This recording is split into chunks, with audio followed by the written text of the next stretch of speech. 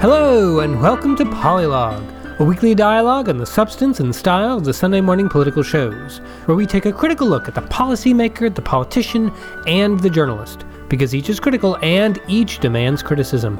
I'm Brendan Steidle, your co-host and communications specialist in government, technology, and healthcare. And I'm Naomi Soto, your other co-host and health policy professional based in California. Our goal for Polylog is to look at all sides of the Sunday morning political shows. We discuss guest performances, the style and quality of questions by the hosts, and the overall usefulness of roundtable discussions. Polylog is our attempt to find, praise, and demand constructive political dialogue. Today is Sunday, May 23rd, 2021, and we are talking about a number of the issues that we talked about last week that were kind of new-ish in the news, and now they're not so new, but there's more development.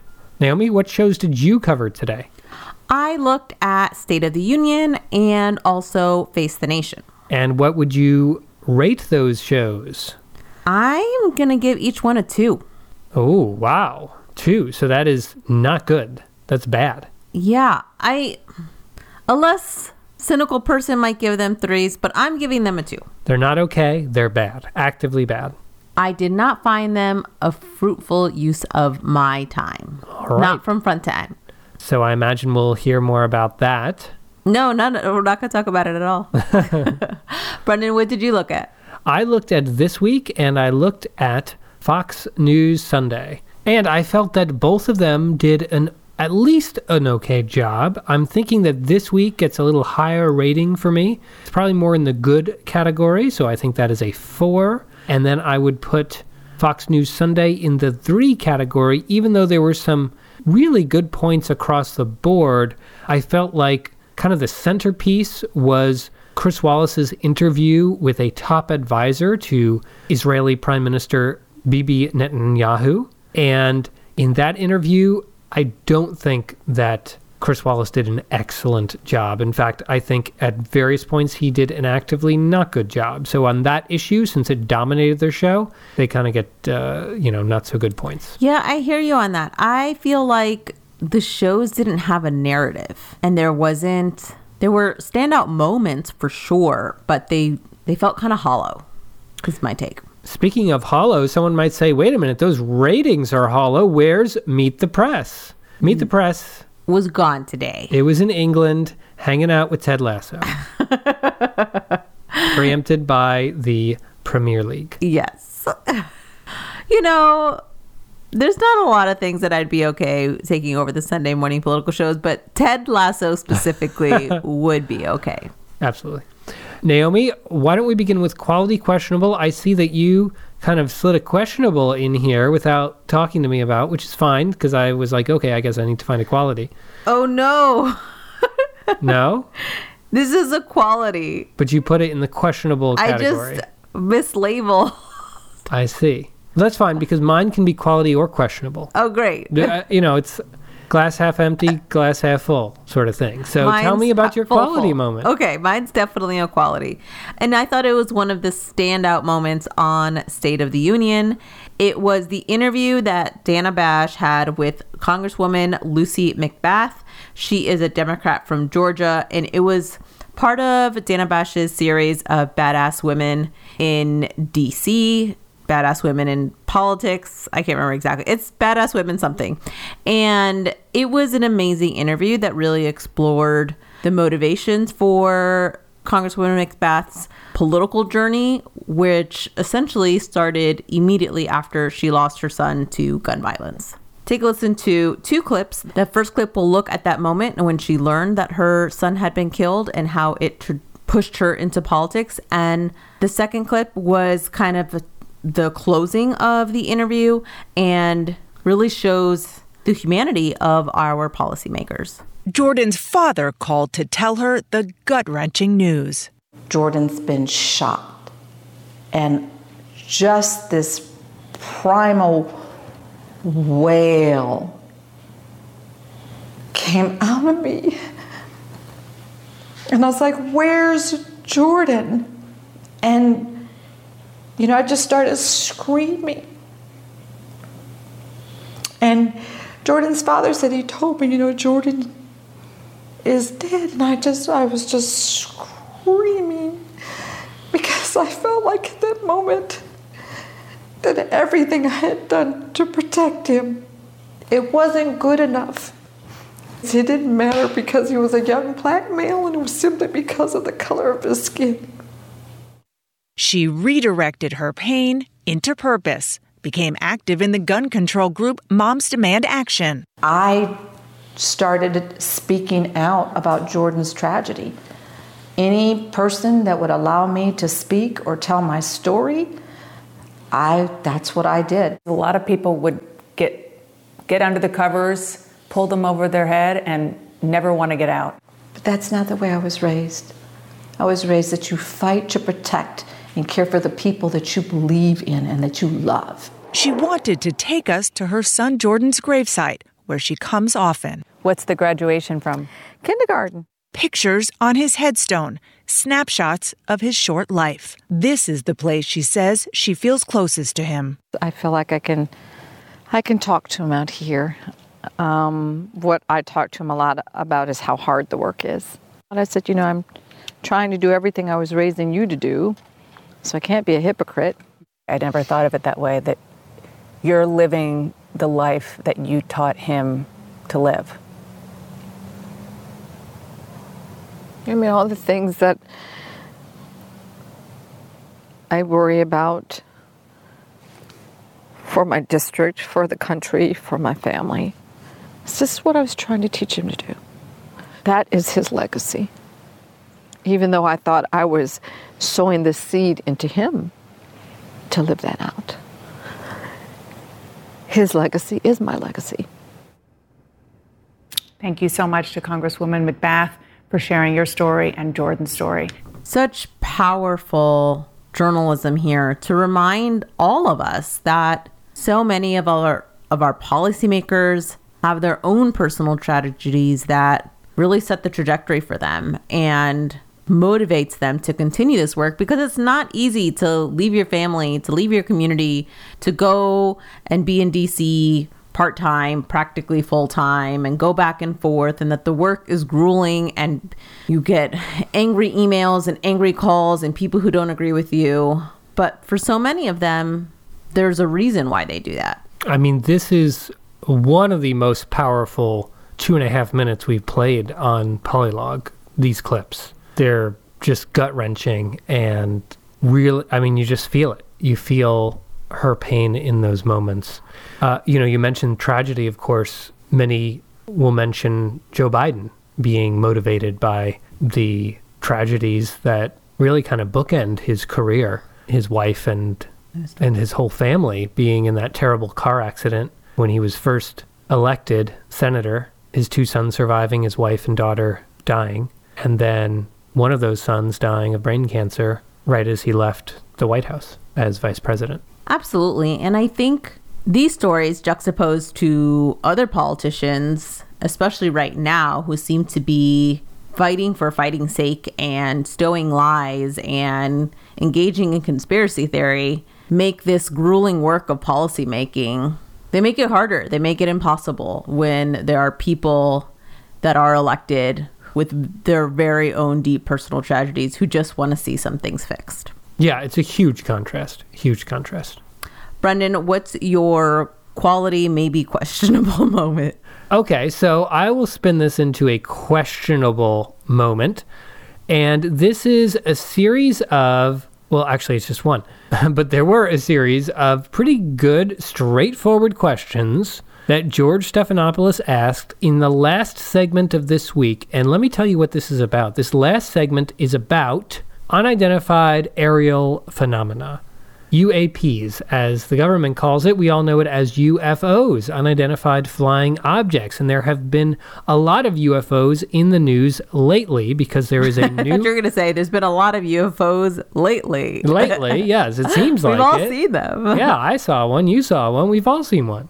No, it's in the news a lot because, kind of like slipped into the Defense Authorization Act that was passed in December, was a requirement for the intelligence community to provide a public unclassified report to Congress explaining what the hell the Department of Defense has been seeing and documenting through video, through radar signals, through other things of objects in the air, often seen by Navy pilots, that seem to defy the laws of physics and are confirmed in many different ways from many different viewpoints, and yet they don't know what it is, where it is, who it is, and where it's coming from. So this report is supposed to come out next month. There has been lots of buzz. There was a 60 Minutes report on last Sunday, and here it is on this week. I do want to note that there was an absolutely excellent piece in The New Yorker that went into the details on this, and I would highly recommend it because it really does go deep, deep, deep into both UFOs and the government's varying ways of cover-up or changing the way we think about it from the 1950s and 60s through today. All that said, this week, George Stephanopoulos at the end had on Louis Elizondo. He is a former director of the program that was looking at these things, and he was asked really good, direct questions that I would love to hear the answer to from George Stephanopoulos, but listen to this kind of lack of answer that drove me crazy and makes this a questionable moment. We're joined by Lou Elizondo, former director of the Advanced Aerospace Threat Identification Program at the Department of Defense, and our military analyst, Colonel Stephen Ganyard. And Mr. Elizondo, let me begin with you. Your program studied the national security implications of unidentified aerial phenomenon. Based on what you know, do you believe these sightings are evidence of alien visitors? Well, George, there's certainly evidence of something. We know that whatever it is in our skies is real. The question is, what is it? And of course, that you can go down the rabbit hole, or we can look at it from a foreign adversarial perspective. The bottom line is we simply don't know. What we know is that whatever these aircraft are displaying beyond next generation capabilities. And I think what's concerning from a national security perspective, they can outperform anything that we have in our inventory. So George asked a very straightforward question. Do you believe these sightings are evidence of alien visitors? You either believe they are or you believe they aren't. And it just drives me crazy. Like, we can't get a straight answer from Louis Elizondo. There are multiple moments where George asks questions along these lines, like, just tell us what you think. What do you think this is? Yes or no? And he won't say. Same thing happened with former Senator Harry Reid, who was Senate Majority Leader, who helped get a lot of these things started. He had an editorial that was published last week in the New York Times talking about this. It just raised more questions. Like, just be clear, people. I mean, tell us what you believe. You don't have to provide classified information. Just tell us which way of the coin you fall on, you know? What side are you on? It reminds me of this moment, and here's a reference to Back to the Future. A moment in Back to the Future 2, which was always my favorite because they went all across time. And our main character, Marty McFly, has a lot of questions, and he is very frustrated by the lack of answers. Here's the clip. Marty, are you feeling all right? No, I'm not feeling all right. I don't understand one damn thing that's going on around here and why nobody can give me a simple, straight answer. Oh, they must have hit you over the head hard this time. That's me, Marty McFly. That's all of us. What the hell is this? Hopefully we have something that we learn next month, and it's not just a bunch of crap like this. Well, there's certainly evidence of something. Oh, look, it's more grainy footage. Ooh, wonderful. Great. Naomi, is there something a little more substantial in your Something About Politics today? I don't know if substantial's the word. Brendan, I think last week or the week before, at some point the last few weeks, you talked about how on the Sunday news show, the conversation about the Republican Party is not great. Well, I was pointing out the conversation about Trump in particular was extremely negative last week. Okay, maybe that's what I'm thinking of. I wanted to know about this ongoing focus of the Republican Party, and if we're finding it worthwhile, if we're not, what's the point of it? What are they trying to do, and are they successful in their exploration of the current state of the Republican Party? The shows, correct. Specifically, I'm looking at 2 back-to-back interviews that Dana Bash had on State of the Union with Republicans openly criticizing the GOP. Now, For the most part, my gut reaction is usually internal criticism of either party is good and healthy, and done publicly is even better, and that there can be a lot of learning that can happen in public about changes within a party, changes with any political system. But I feel particularly frustrated by these interviews, and I don't know, I guess what I'm trying to say is this segment will be like a thinking out loud segment, because I'm not sure how I feel one way or the other, but something's bothering me, and I'm thinking it will probably continue for a while. And bothering you basically about how the shows are covering Republicans? Correct. So the first interview that I'm going to show a couple clips from is when Dana Bash interviews Congressman Peter Meijer. And he's a relatively new congressman from Michigan, a Republican, and he's one of those few Republicans like Liz Cheney, like Adam Kinzinger, who was on one of my shows, who voted for the impeachment against Trump, who also wants this independent commission about the January 6th insurrection. And he was on talking about just how frustrating it's been seeing the reticence of other Republicans to criticize Trump. Take a listen to this first clip in which he talks about how prominent leaders like Minority Leader McCarthy are backing from their original claims of a thorough investigation. So here's what GOP leader Kevin McCarthy said on the House floor just a week after the Capitol attack. The president bears responsibility for Wednesday's attack on Congress by mob rioters. He should have immediately denounced the mob when he saw what was unfolding. And the president's immediate action also deserves congressional action, which is why I think a fact-finding commission and a censure resolution would be prudent. So, Congressman, McCarthy was for a commission before he was against it. How do you explain his flip-flop on this? You know, I think we've seen, and I said this in my remarks on the House floor, we've seen a number of individuals who are passionate, who are rightly critical on January 6th, the 7th, the 8th, the week after, that have since softened their tone and chosen to take a different path. And honestly, I was hoping that this January 6th commission could be a chance for us to set what we viewed as partisan politics aside. It's important to remember that Nancy Pelosi started off with a stacked 7-5 commission that would have run roughshod over any sense of objective or nonpartisan norms, that was much more styled on the sense of a Benghazi commission. She was rebuked for that by her own party, and she ended up agreeing to a bipartisan commission that was along the exact same lines as what our leadership was seeking for a January 6th commission.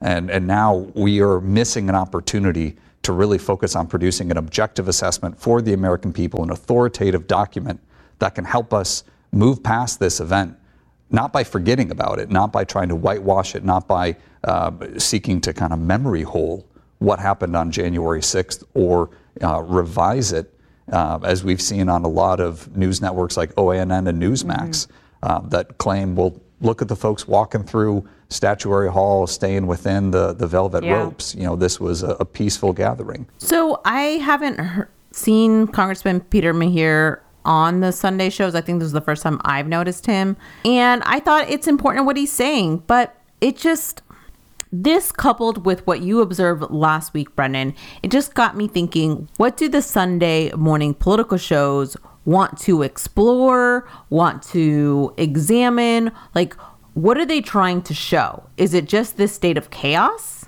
Is it to put blame on inaction by the Republican Party? It just seems very strange to me to have this camera on the Republican Party, this is so dysfunctional, this is so wrong. And then, I don't know, no one is saying what we should be doing or why they're doing what they're doing.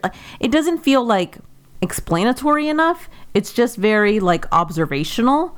And there's no sense to me of, okay, well, the people who are frustrated with the Republican Party, this is what they're going to do next. Or this is, they're going to propose some other alternative, or they would like the commission now to do XYZ. It's just very matter of fact, without a sense of, which is typical of the Sunday morning shows. And this is what it means, right? It feels like the evening news on a Tuesday or Wednesday rather than like a deeper reflection that I'm usually seeing on Sunday morning. So I think there are two things that jump out to me about why these sorts of Republicans have been invited on to talk about this. I think there's probably three reasons, okay?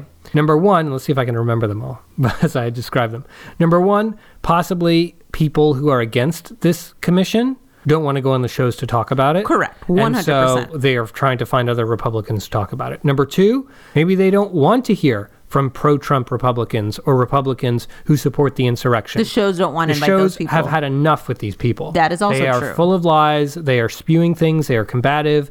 They are not necessarily the types of people they want to invite on anymore, right? That is also true. I think that's definitely the case. The other side of it is, why are they covering the Republicans as deeply as they are right now? Well, there's a few legitimate reasons to do so.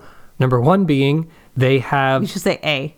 Yeah. A being that Republicans in our state, the way that we're running Congress, the way that we run the Senate, they essentially have veto power over almost anything because of the filibuster. So what they do and what they say matters, even though they're in the minority. They're not in a great minority. Okay?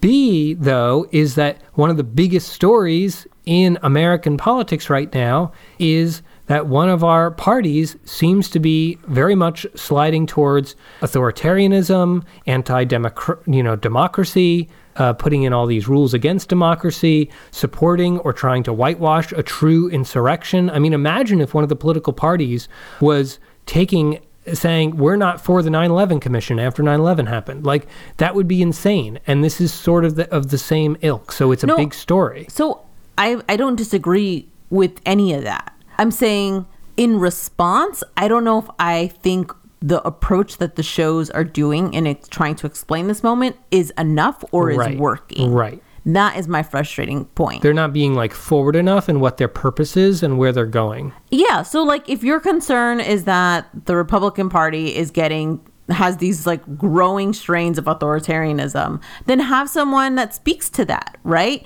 That shows what that means in other countries, or shows how it's grown, from digital to in person to the insurrection to kind of the themes that are common in what's your name? Marjorie Taylor Greene. Taylor Greene, yeah. Representative Greene.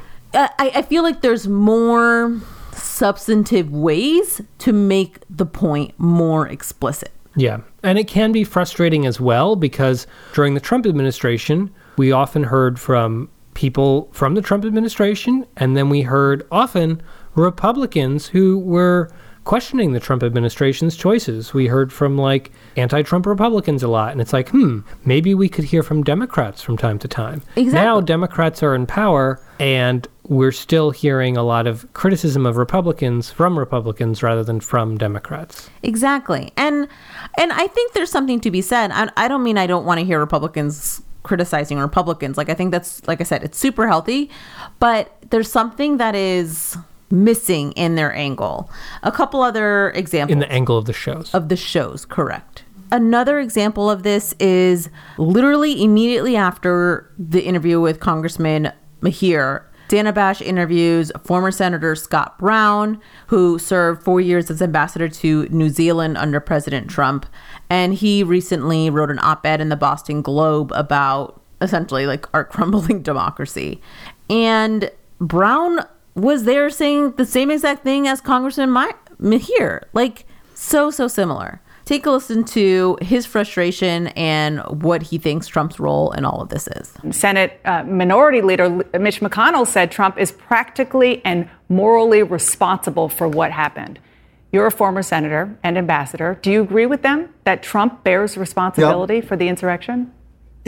Yeah, absolutely. I mean, he bears responsibility. I think his presidency was diminished as a result of this, and I think he's paying a price. He's been impeached twice. He was impeached for those actions. A lot of the great things that he did, working on China, getting the vaccine out, developed right away, looking at what he did with Iran and Russia, and in the Indo-Pacific specifically, the amazing things he did during the Christchurch attacks in New Zealand. I mean, all those things are by the wayside now. That is why it's imperative to find out what role everybody played and figure out why, first of all. I can't believe I was back for 2 days on the job, and I see our capital. I thought it was either an action movie, a banana republic, some type of dictatorship. I was embarrassed, I was angry, and I want to make sure it never, ever, ever happens again, because we are the greatest country in the world, and we have amazing opportunities. And I lived in other parts of the world, and I visited there, and there's no place like this country. And yes, we have our faults, and we're addressing them, but we have a great social fabric of people who care deeply about who we are as Americans, and we got to fix this right away. You said that the former president does bear some responsibility. You probably know this. He is still pushing the big lie from the election. Just yesterday, he called 2020 the crime of the century, alleging massive crime, and said the election was rigged and stolen. Do you want him to just stop? Listen, I disagree with the president. Any problems, and I know this has been conveyed to him and his administration and all of his team. If there were concerns about the election, as the Supreme Court said with the Latches decision, you should have gone and figured it out before the election, not after the fact. Well, I do think it's noteworthy to hear from one of Trump's own ambassadors. But this isn't that different than what we've seen from, Nikki Haley, who also said something similar. You're right. It does seem a little bit like old news, but again, it's new news because of this commission. I don't know. It still feels off. There still isn't enough here for me. I think they need to couple this with experts, or they need to make a timeline, some explainer of some kind to show the trajectory of Republicans reverting back to Trump. Like, just using one moment to say, and look, Republicans are still sticking by Trump. There's zero incentive for me to keep up with that story, is what that's what feels really frustrating. It feels similar to a story I heard 3 weeks ago and 6 weeks ago and 8 weeks ago. And maybe there's this new angle about the commission, but make it more explicit. I feel like if you're not paying very close attention to this slide in the Republican Party, or if you're not deep into the political news, the way this story is being covered by the Sunday shows doesn't pull you in any way. Well, it's interesting you say that, because that is my something in politics as well. At least that topic is, not necessarily that angle. But I do want to talk about how it was covered on Fox News Sunday and a little bit on This Week, because it did stand out to me that even on Fox News Sunday, literally, practically every voice was saying Republicans are truly on the wrong side of this issue. And there were actually, what I thought, some very interesting insights on that topic discussed on the panel of Fox News Sunday. The only voice we heard saying Republicans should be doing what they're doing was one of the Republicans who's doing it, and that is Senator Roy Blunt, who was on Fox News Sunday. But I do want to play some of these voices from the panel on Fox News Sunday, because I thought it was noteworthy to hear, even from Fox News contributor Guy Benson. Take a listen to this first clip from the panel. So, Guy, which side do you think has the better side of this argument? The Republicans who it appears are going to be able to block the commission, or Democrats who are pushing for it? Well, the Republicans may have the votes in the Senate, as Senator Blunt alluded to. In terms of the argument, I heard what Senator McConnell just said there, and one person who would disagree is the Republican ranking member on the Homeland Security Committee in the House, who helped hammer out a bipartisan deal on this commission. And it's absolutely true that one way or another, there's going to be an investigation by Congress into this attack on Congress, which was an extremely disgraceful moment in our history. The question is, will it be bipartisan, with each side having similar powers, not exactly the same, but the exact same number of people that they're responsible for appointing to it? Or will it be a partisan Democratic involved situation, an enterprise that Nancy Pelosi will run? And that's the point that Congressman Kinzinger made. So I really do think that this is an appropriate purview for Congress to look into. So there's a conservative talk radio host saying, look, we had a chance to make this bipartisan, and now we've chosen to have no voice or limited voice on this investigation that'll likely go forward anyway. I remember you just a moment ago, Naomi, said you'd like to see a little more analysis into why Republicans are doing what they're doing. Well, here is Charles Lane, the voice of Charles Lane, on this panel on Fox News Sunday. He is an editorial columnist from The Washington Post. Chuck, even if Republicans take a political hit in killing the commission, as it at least appears now they're going to do, couldn't you argue that it's still smarter politics than creating this panel, which is going to hold public hearings and bring the whole issue? I understand if not, it'll be like a Benghazi commission. It'll be set up just by one party, Nancy Pelosi in the House. But, you know, an independent commission has a real political downside to it as well for Republicans. The independent commission's political downside to the Republicans is that it has more credibility. And of course, this is a very bad story for the Republican Party. I think a lot of Republicans are afraid of what it will find out about their desperate but futile effort to get the president to do something about this mob that was coming for them. So I think that's an important point. Republicans don't want this investigation to be a credible one. And George Will goes even deeper into the psychology of this on This Week. George Will, famous Washington Post columnist himself, who is returning to the panel of This Week after a very long absence. George, let me begin with you. We just heard Speaker Pelosi and Leader McConnell right there. We heard Susan Collins say she's still optimistic for something going forward on this January 6th commission. It's kind of hard to believe it's even controversial. Well, it's controversial for one reason. We have something new in American history, that is a political party defined by the terror it feels for its own voters. That's the Republican Party right now. Every elected official is frightened of his voters, therefore doesn't respect his voters, doesn't like his voters, and is afraid that a vote for this will be seen as an insult to the 45th president.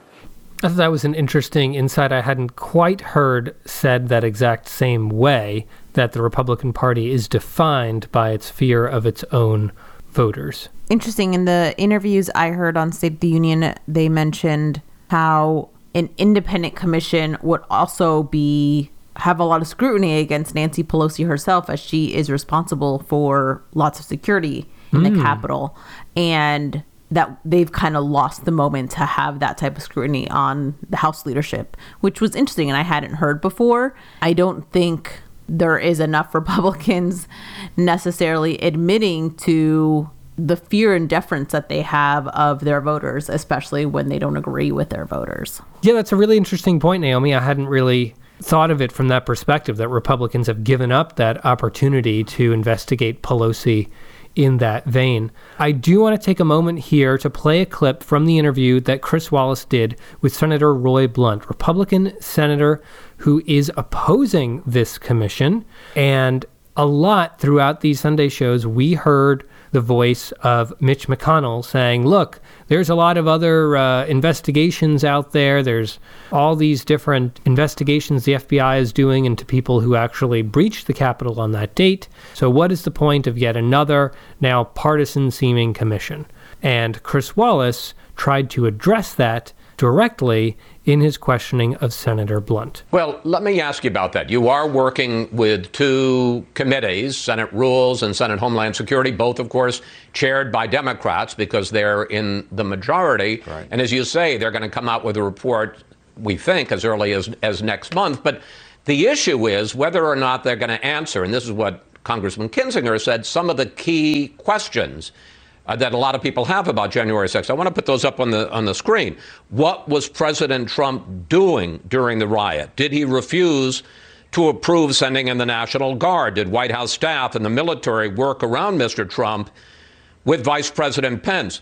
Will your report with those two committees, will they answer those questions? And have you talked, have you subpoenaed, or have you heard from top officials in the Trump White House? Well, we had two public hearings, and we've had several individual interviews with people like the acting Secretary of Defense, the Secretary of the Army. There's going to be a timeline that will come out that talks about what happened, when it happened. There'll be plenty of answers to the questions, I think, of why we had that 30-minute gap between the time that the Defense Department says they approved National Guard assistance and the time they told the National Guard that they'd approved that assistance. But there sir, are some questions there. I don't mean to interrupt, but what about what was going on inside the Trump White House? Well, I think you've got to decide what's the priority here. Is the priority to secure the Capitol, to do what we need to do to better train, better prepare Capitol Police, decide what we want to do in the future? Or is the priority to take what will be a couple of years, in my view, to decide what happened inside the White House? I think that ultimately will be out there. All kinds of books being written, all kinds of efforts to look at that. Can you believe that? Oh, there'll be books. Let's wait for the Bob Woodward book. That'll have it. We don't need to do an investigation. Is it really important to find out what's going on in the White House? Just a complete lack of recognition that they have a responsibility themselves. Yeah. It's just crazy to see how, when directly confronted with the question, Blunt essentially admits that no, we're not going to have answers to these burning issues of what happened in the White House. And instead, my position is you should just wait for the book to come out. By who? I don't know. Somebody's going to get to the bottom of it. I don't know. Apparently that's not important to him. Crazy. So I want to end this with a final clip from Fox News Sunday. Charles Lane once again summing up where this is in the constellation of recent actions by Republicans. More importantly, I think the Republicans feel that they have to move, just like they had to squash Liz Cheney to change the subject. They have to squash this to change the subject so they have a clearer field in 2022. I just want to say that, this is one where the Democrats are galvanized and united and have sort of logic and truth in their direction, and the Republicans are divided and fighting against the pretty clear merits of the subject. So that was an interesting way to put it. Democrats are united and on the right side of this, and Republicans are divided and on the wrong side of it. Once again, what a party. That's my politics section. Naomi, what's going on in journalism on your shows? So I wanted to look at Face the Nation and the ways in which John Dickerson continued the conversation and questions about the Israeli-Palestinian conflict. This was pretty much non-existent on State of the Union. Dana Bash did have a question or two about anti-Semitism in the U.S. or growing anti-Semitism, but nothing about the conflict itself. Wow, that's pretty surprising. Yeah, did not make sense to me. I had a few thoughts about Dickerson's approach. First, he had on Senator Bernie Sanders. Now, if you remember, Bernie Sanders last week wrote an op-ed, I believe it was in the Washington Post, talking about how the U.S. needs to essentially re-examine their support for Israel/Netanyahu. And John Dickerson brought that op-ed into the story, as well as Netanyahu's response to some of the claims of Sanders's op-ed. And it was just kind of a really nice way to bring it back full circle. You mentioned an even-handed approach. When I read a portion of your editorial to the Prime Minister Netanyahu, he thought it was preposterous, your claim that he had created the conditions and that he'd made peace impossible, because he said, how do you have negotiations with Hamas? They are dedicated to the destruction of Israel.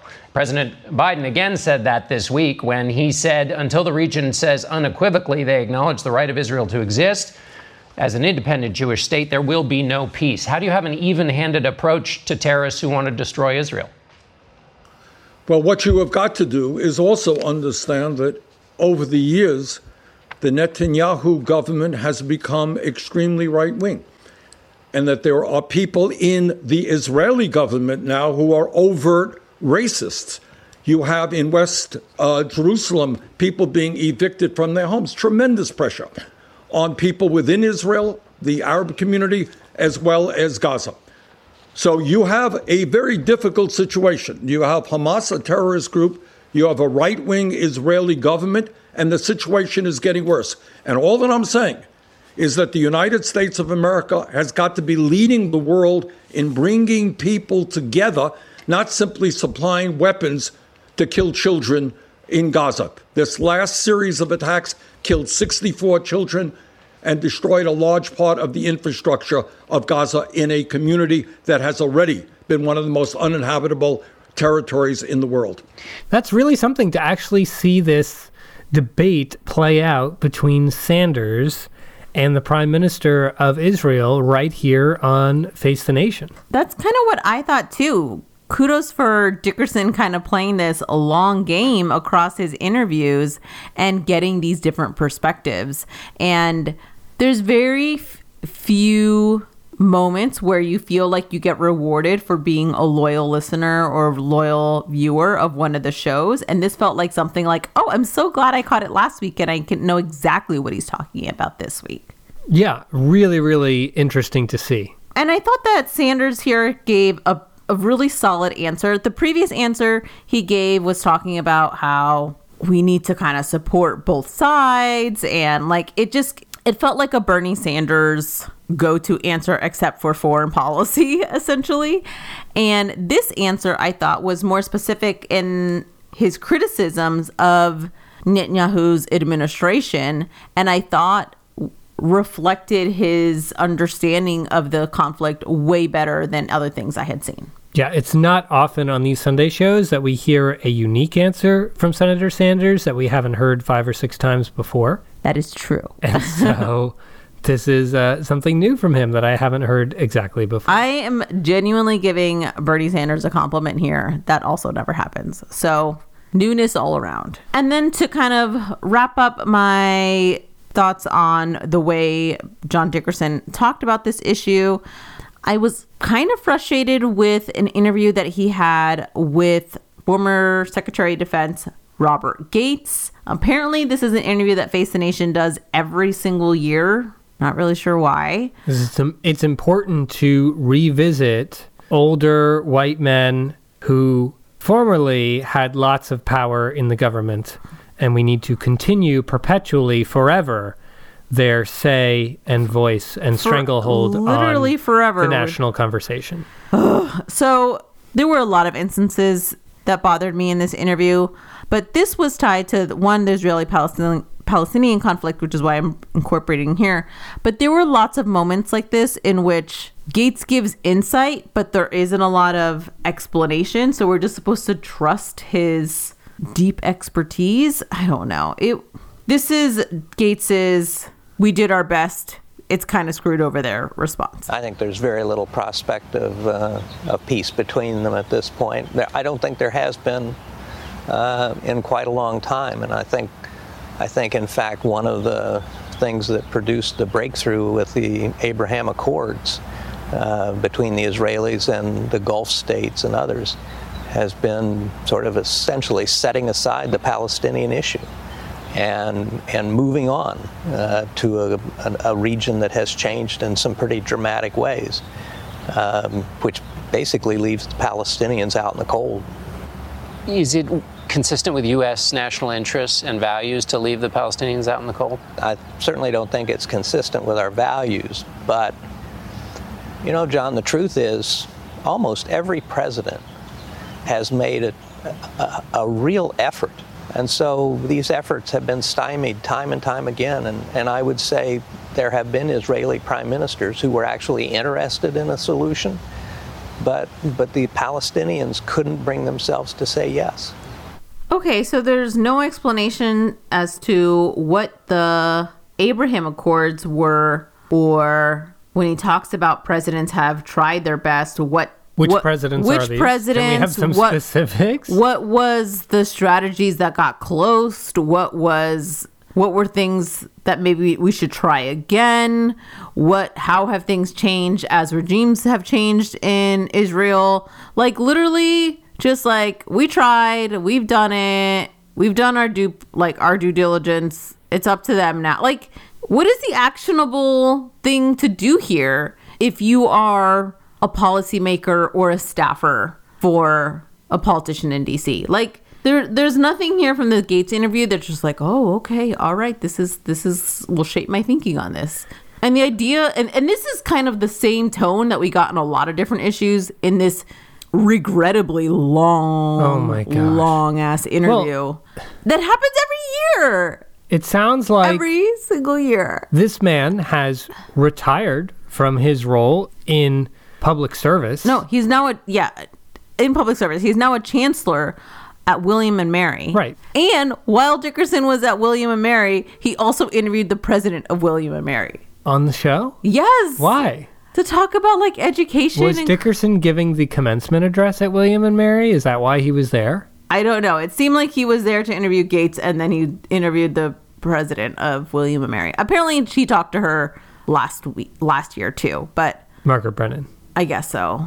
Maybe it was for 60 Minutes he did it. It was just weird. This is what I mean. There was like not a through line on the shows. Well, the point I was making a moment ago was that Gates seems to have retired from public service, and now he's taking like very retiring positions on all these issues. He's like, look, I'm done with this. I tried. I was part of it. We as the government, we tried. We're part of it. And John Dickerson is like, so should we just leave these people out in the cold? Is this part of our values? And he's like, look, we tried. I tried.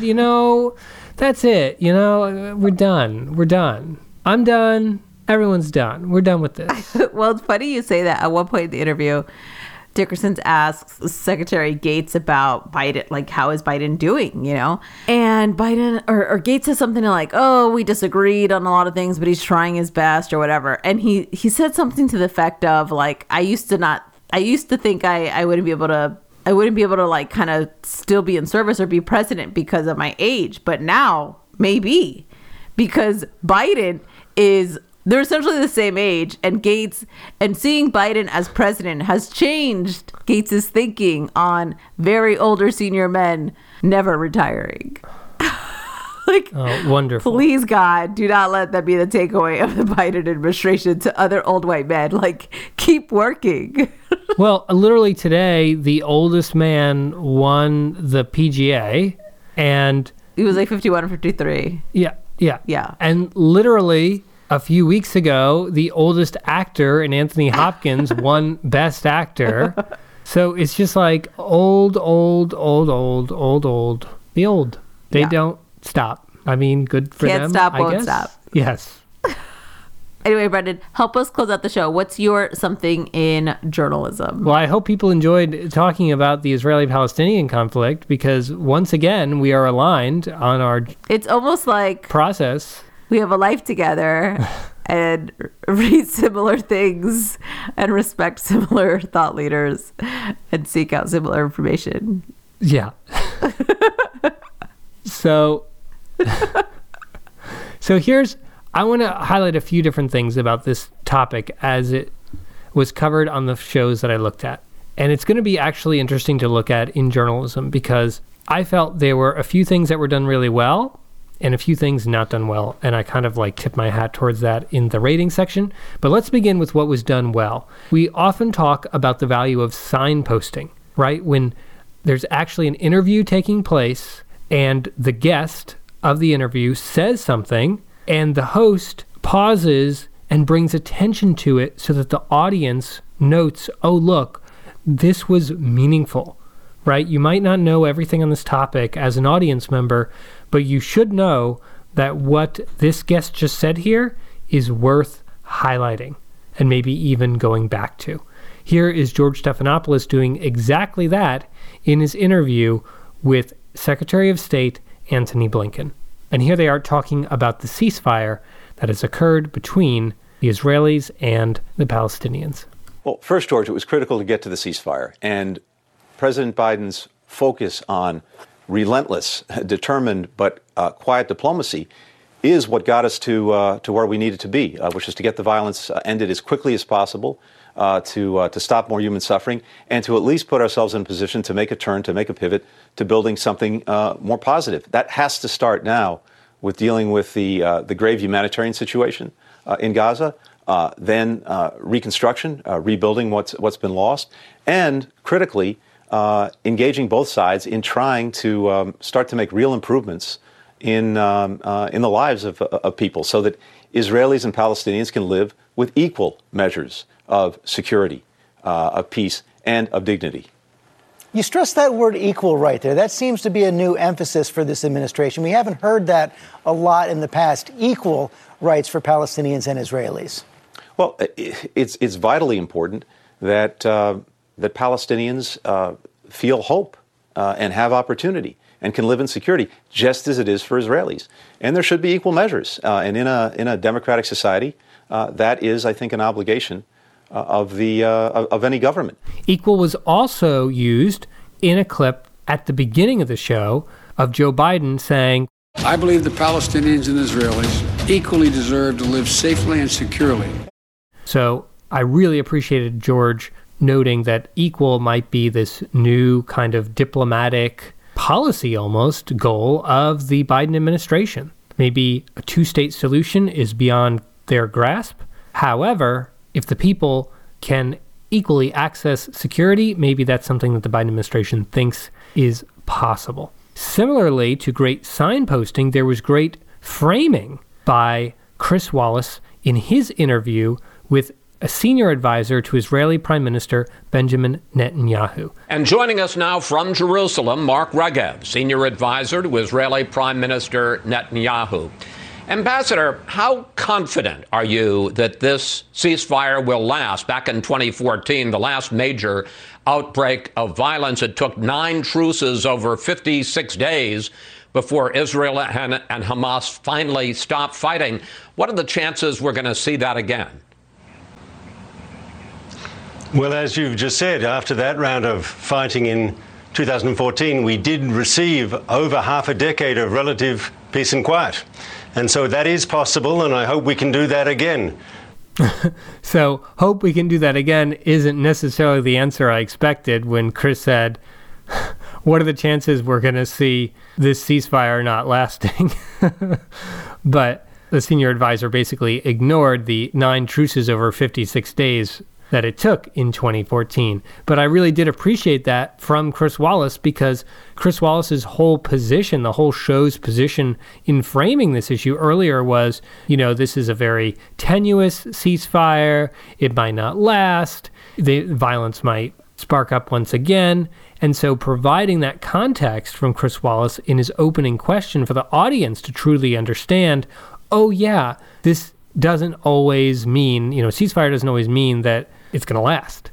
The last time it took 9 times. So the idea that violence in the Middle East and Israel has truly stopped, don't assume that that's necessarily the case right now. Which makes the decision by State of the Union not to discuss it even that much more fascinating, because if history is our guide, the violence is going to resurface and we're going to need another ceasefire. It's just stories about Israel. It's obviously foreign affairs, but the U.S. is so ingrained in Israeli politics that it feels more integrated than most news about other countries. And so it's a very strange, we're not getting the details, but also no one knows this area either, which then means we don't get any details. It's weird.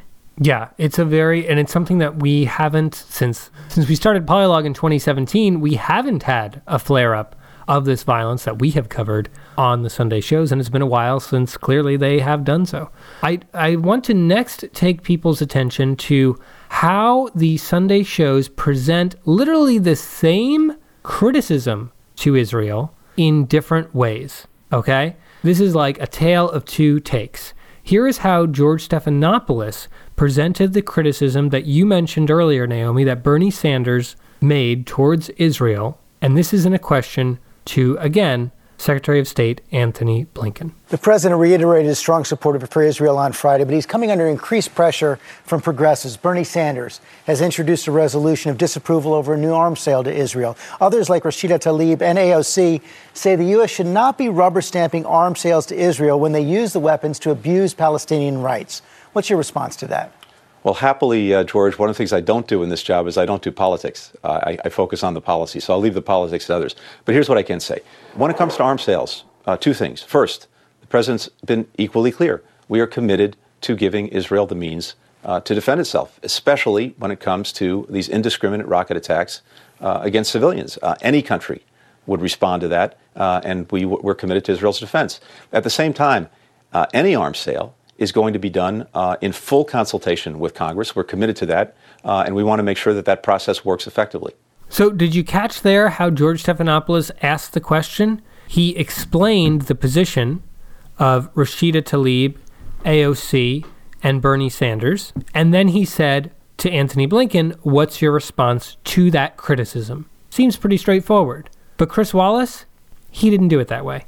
Here's how Chris Wallace presented practically that same criticism to the senior advisor to Israeli Prime Minister Benjamin Netanyahu. One difference is that this time Israel came under some heavy fire from the left wing of the Democratic Party. And I want to play some of the clips of that kind of rhetoric this past week. Take a look, sir.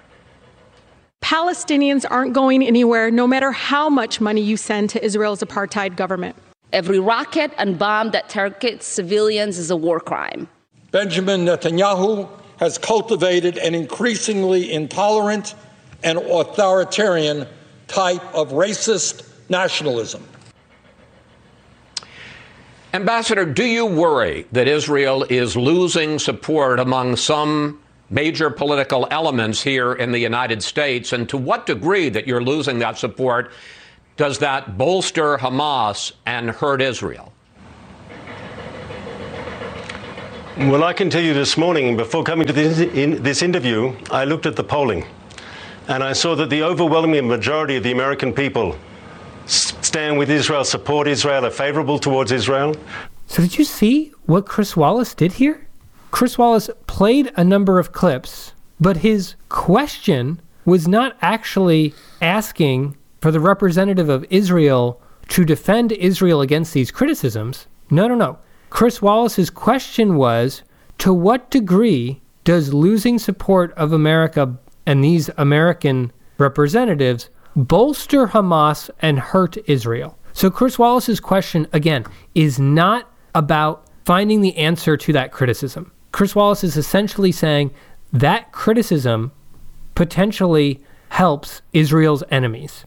Well, and he's already assuming that the criticism is wrong. Right.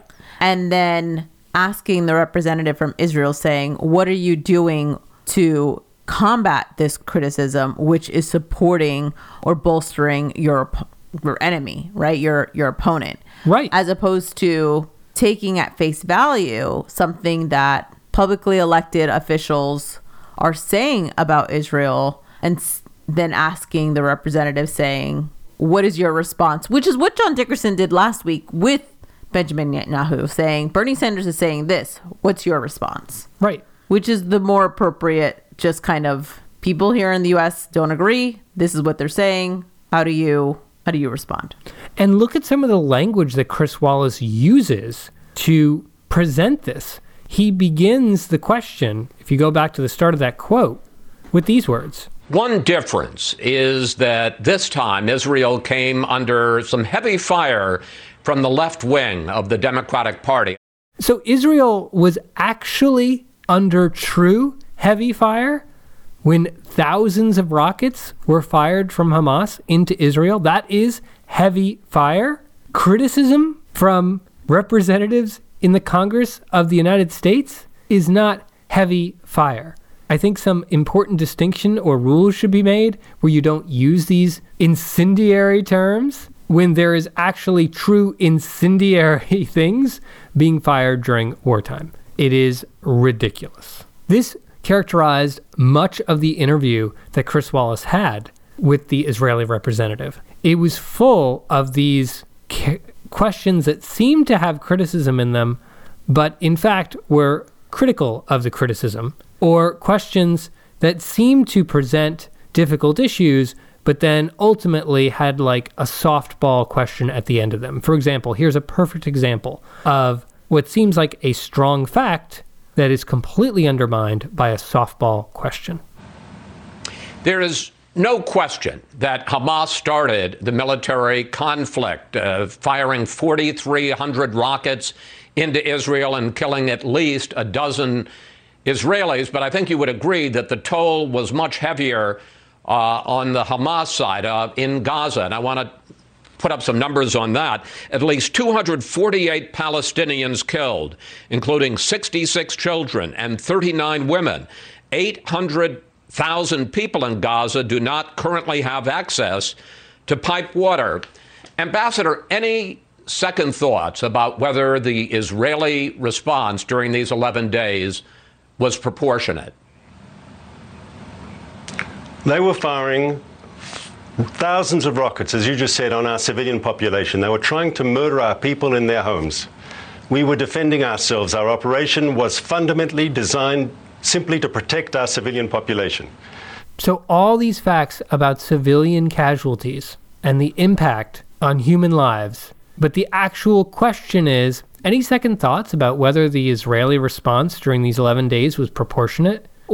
What kind of question is that? Any thoughts about whether what you're doing is the right thing to do? You're on a show that is focused on politics. Nobody in politics is going to admit to having second thoughts about their stated policy, their actual actions. People don't do that. Whether they're Trump or Biden or any press secretary, and certainly not somebody representing a foreign power during a period of military conflict. If there are second thoughts, I promise you, they will not air them on your morning news show. This is absurd. It is an absurd, just awful softball question. It's an invitation to reiterate their policy rather than to address critical issues. Well, Brendan, this gets me thinking about my segment last week about our expectations when foreign leaders go on the show. And I think there's such a range of approaches that we see. And it seems to me like, at least in the clips that you've shown, that Chris Wallace was way more deferential and accommodating to this advisor to Netanyahu than Dickerson was to Netanyahu himself. Absolutely. 100%. All right, Naomi. Well, that takes us to the dialogue challenge today. How about less deference, more critical questions and engagement? Listen, this is my life motto. You're all welcome to join me. I am here for this dialogue challenge. Awesome. Well, that's it for Polylog. It really is.